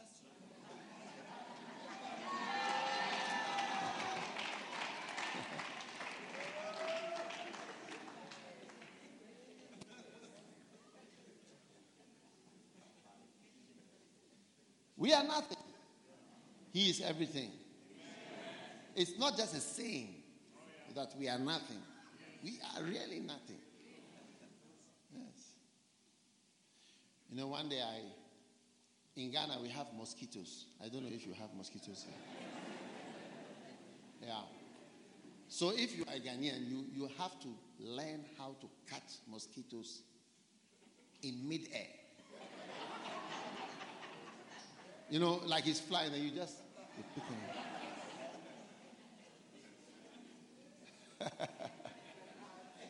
So one day, I saw a mosquito fly and I said, look, you know, I'm experienced. So I got him and I opened. And when I saw, he wasn't dead. He wasn't dead. His leg was broken. Like this. And as I look, I realized that even this mosquito, I cannot heal him. It's true. I cannot heal it. To straighten the leg so that he can fly again. How much more a human being? Power belongs to God. Power belongs to God.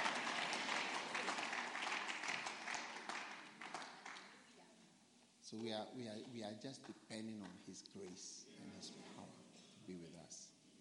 Stand to your feet.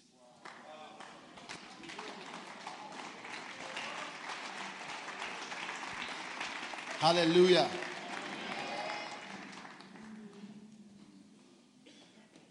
Now, just thank God for what you have heard this morning.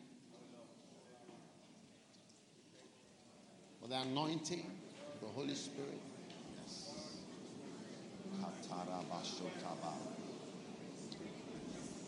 Lift your hands and thank him. Lift your hands and thank him. Great anointing for your ministry. Thank him for the Holy Spirit. Thank you, Jesus. Shataboli mahandalabaya. Leke pondandelebosa. Ramadi maliandolobo sandalaba. Ramazata landalababe kebasha. Thank him, thank him, thank him. Mashekaba. Thank you, Jesus. Thank you. Thank you for new levels of anointing. New dimensions of the anointing. Thank you for pouring out your spirit. Thank you, Holy Spirit.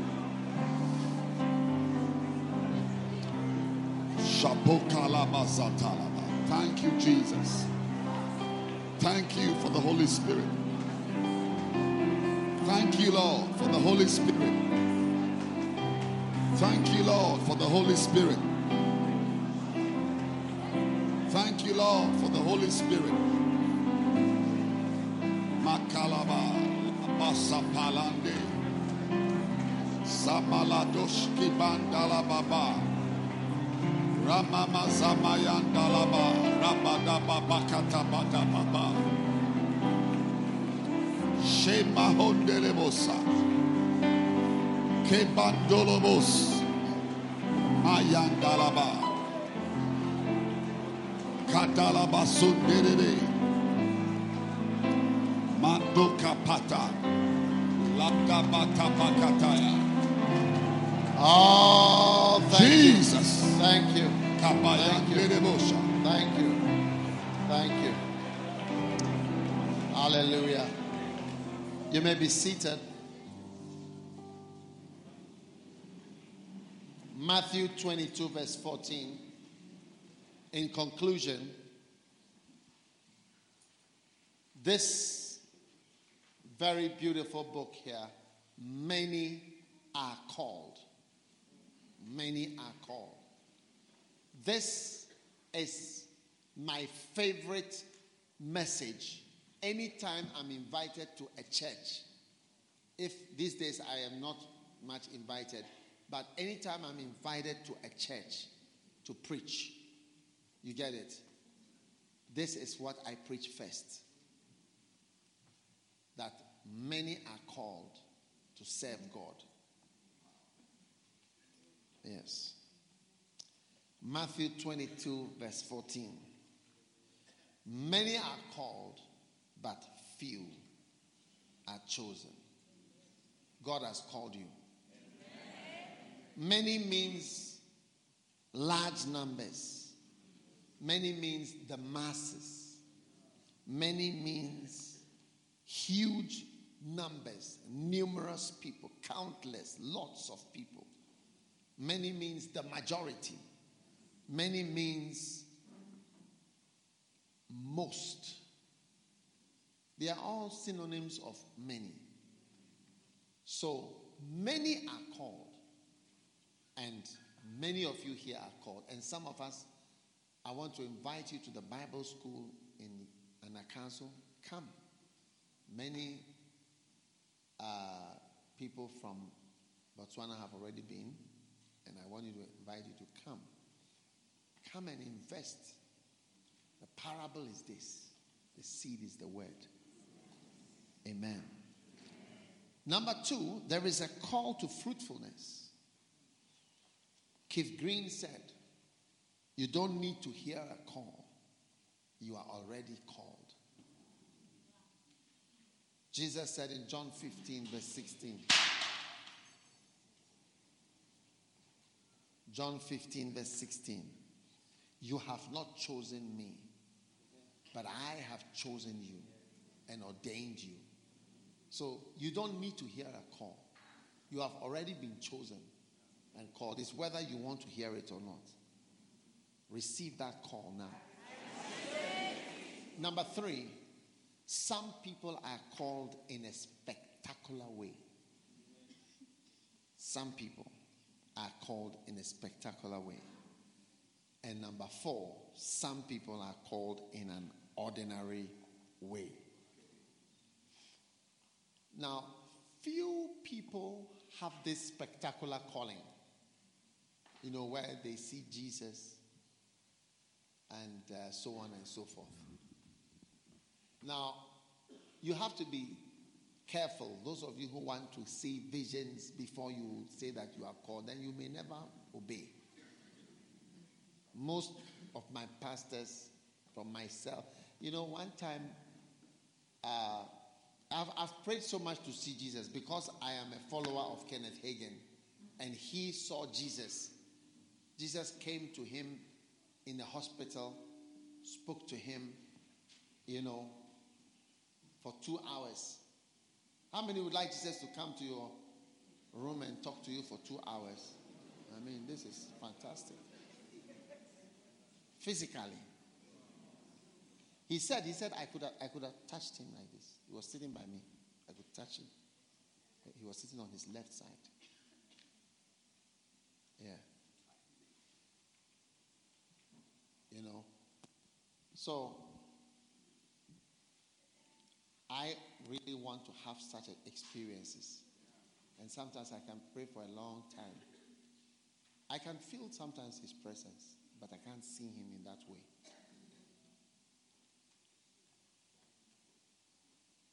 I want to hold him, touch him. We are all looking for Jesus. Is it not true? Yes. One day a brother came to stay in my house. And some months later, he was telling me, he said, when I stayed in your house, one night, Jesus walked into my room and told me, stretch out your hand. And I said, and what happened? And he said he put some fire into a gift. He said, I've given you a gift. I said, okay, that's nice. And, I didn't say anything to him because I was not happy at all. Yes. If you are going to somebody's house, the house owner is sitting, sleeping there, and I was sleeping in the next room. How can you bypass the owner of the house and see a visitor? And I decided I will not let him stay in my house again.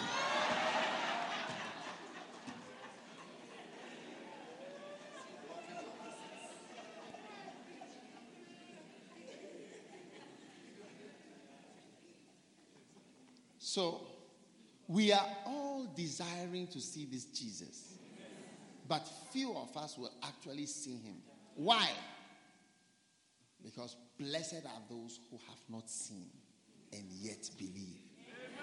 As soon as God allows you to see certain things, certain blessings go down. It's true. It's true. As soon as you see, that's why we don't see so many things, because the prize is for those who walk by faith.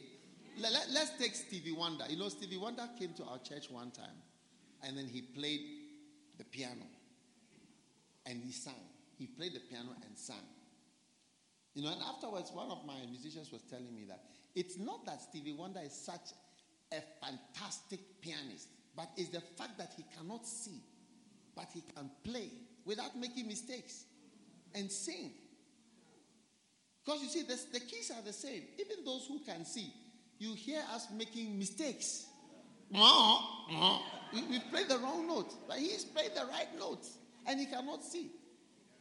So if there is a competition for all those who cannot see but can play the piano, and you come and you play, and in your case, we lift up the things for you to see, then you are not qualified for the prize, because this prize is for those who cannot see and are playing. Are you with me? So once you are shown certain things, it disqualifies you from the prize of those who walk by faith. Yeah. So you are disqualified. So that's why he keeps on and on and on. It's like still you can't see. Keep on believing. You just believe, but you don't see. Hey, this thing I believe for a long time, I've not seen. Yes. Because that's what you are getting a prize for. By faith, the elders obtain a good report. Without faith, you cannot please him. All the rewards are coming because of your faith. Yes. So he calls you without visions. He calls you without seeing anything. Yes. And you see that you need to believe more than anything else. I think today has been about faith. Yes. You really need to have faith. So whether you have a spectacular calling like Paul, who heard a voice and saw a light, or not, and you believe God has called you, that's it. It's enough. When you tell me I believe God has called me, it's enough for me. You are called. That's all. There is nobody as ordinary as me in this ministry work. Yes. And if I can be where I am, how much more you? Yes. Some of you even have been school prefects before. You've been class prefect. I've never been chosen.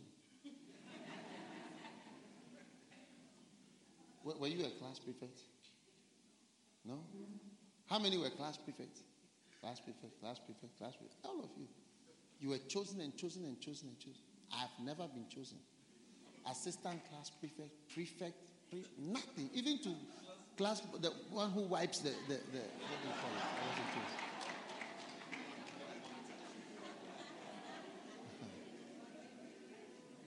Hey.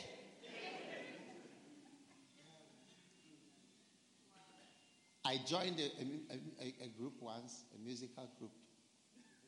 You know, we were singing and playing instruments.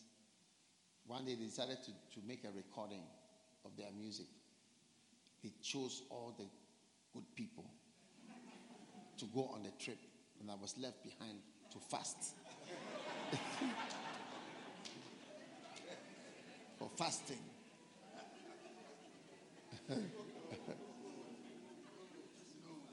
Yes. So don't be discouraged if you don't feel supernatural or spectacular or you feel ordinary. You are just ordinary like a lot of us. Yes. Yes.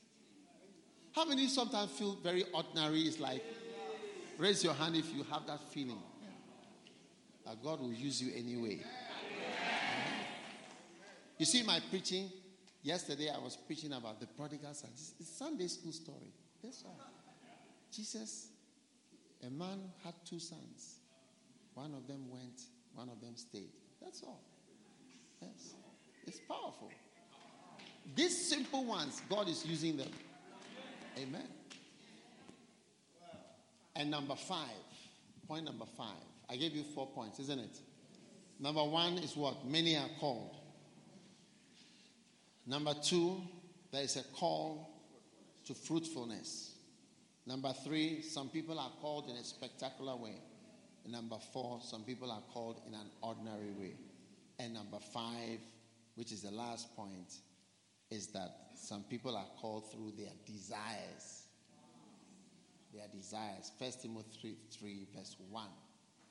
This is a true saying.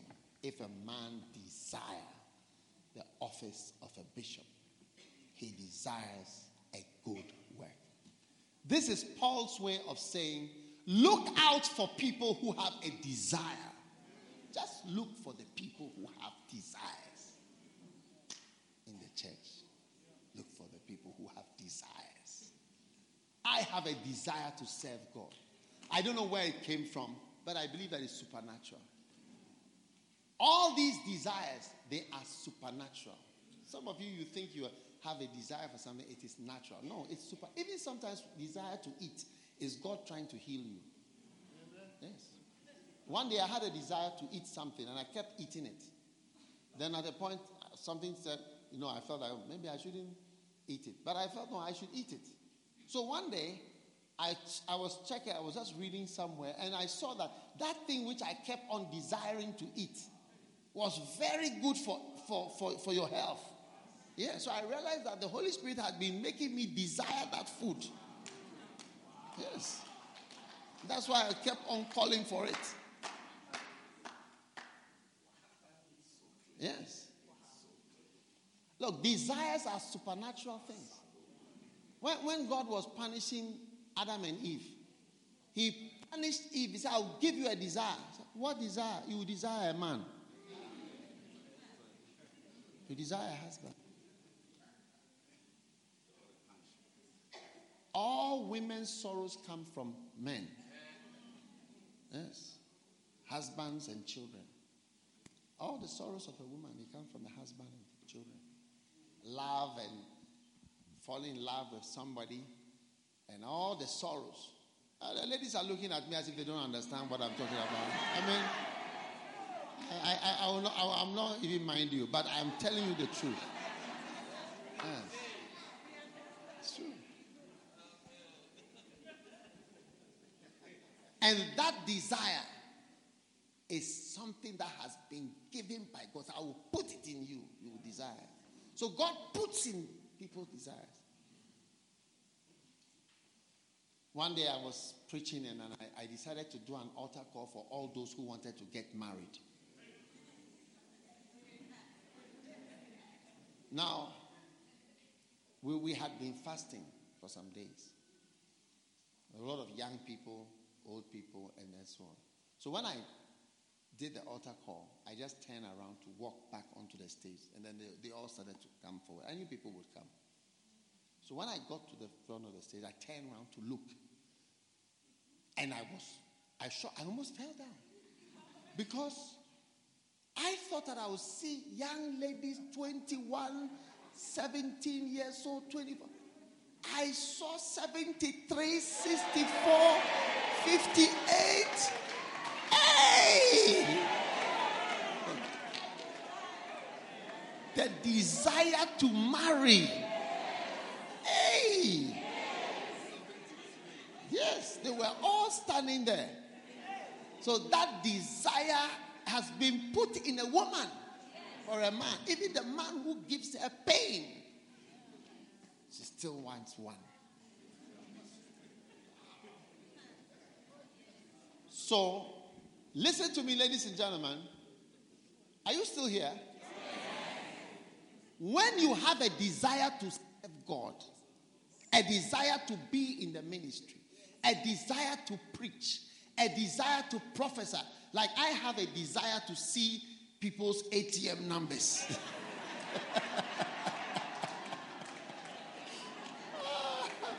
I want to see people's passport numbers. All numbers. Hey! These desires are put in you. God creates that interest. Yes. In you. And he's drawing you to something. He's drawing you to something. He's drawing you to something. And that's how many people are called to the ministry. And that's why Paul said, watch for the people who have a desire. And pastors, many are called. So start preaching, many are called. Stop preaching about money and start preaching, many are called. And many people will start responding. That's why you don't have people interested in the ministry in your churches, because you don't preach, many are called. You imply silently that few are called. Whereas you should be preaching and saying many are called. And when you keep doing that, young people keep coming forth and say, we want to serve the Lord. We want to serve the Lord. We want to serve the Lord. We want to serve the Lord. We want to serve the Lord. Hallelujah. And I see God raising up your ministries, giving you a brand new anointing to serve him for the rest of your days. Stand to your feet, everyone.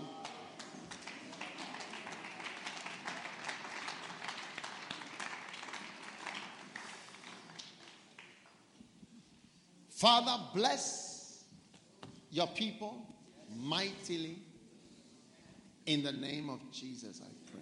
Thank you for what you are doing. Just give thanks to the Lord for a moment. Yes. Lift your hands and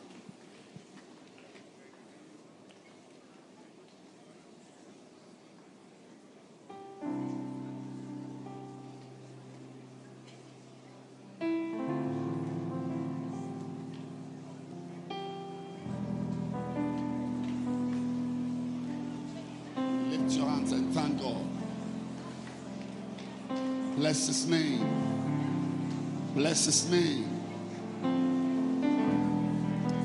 For great things in your ministry, great things in your church. Your ministry is changing. Great anointings. Thank you, Jesus. Thank you, Jesus. Father, thank you for the anointing. Thank you for the call of God. Thank you for the blessing of God. You have done great things. We give you praise. In Jesus' name, amen. You may be seated.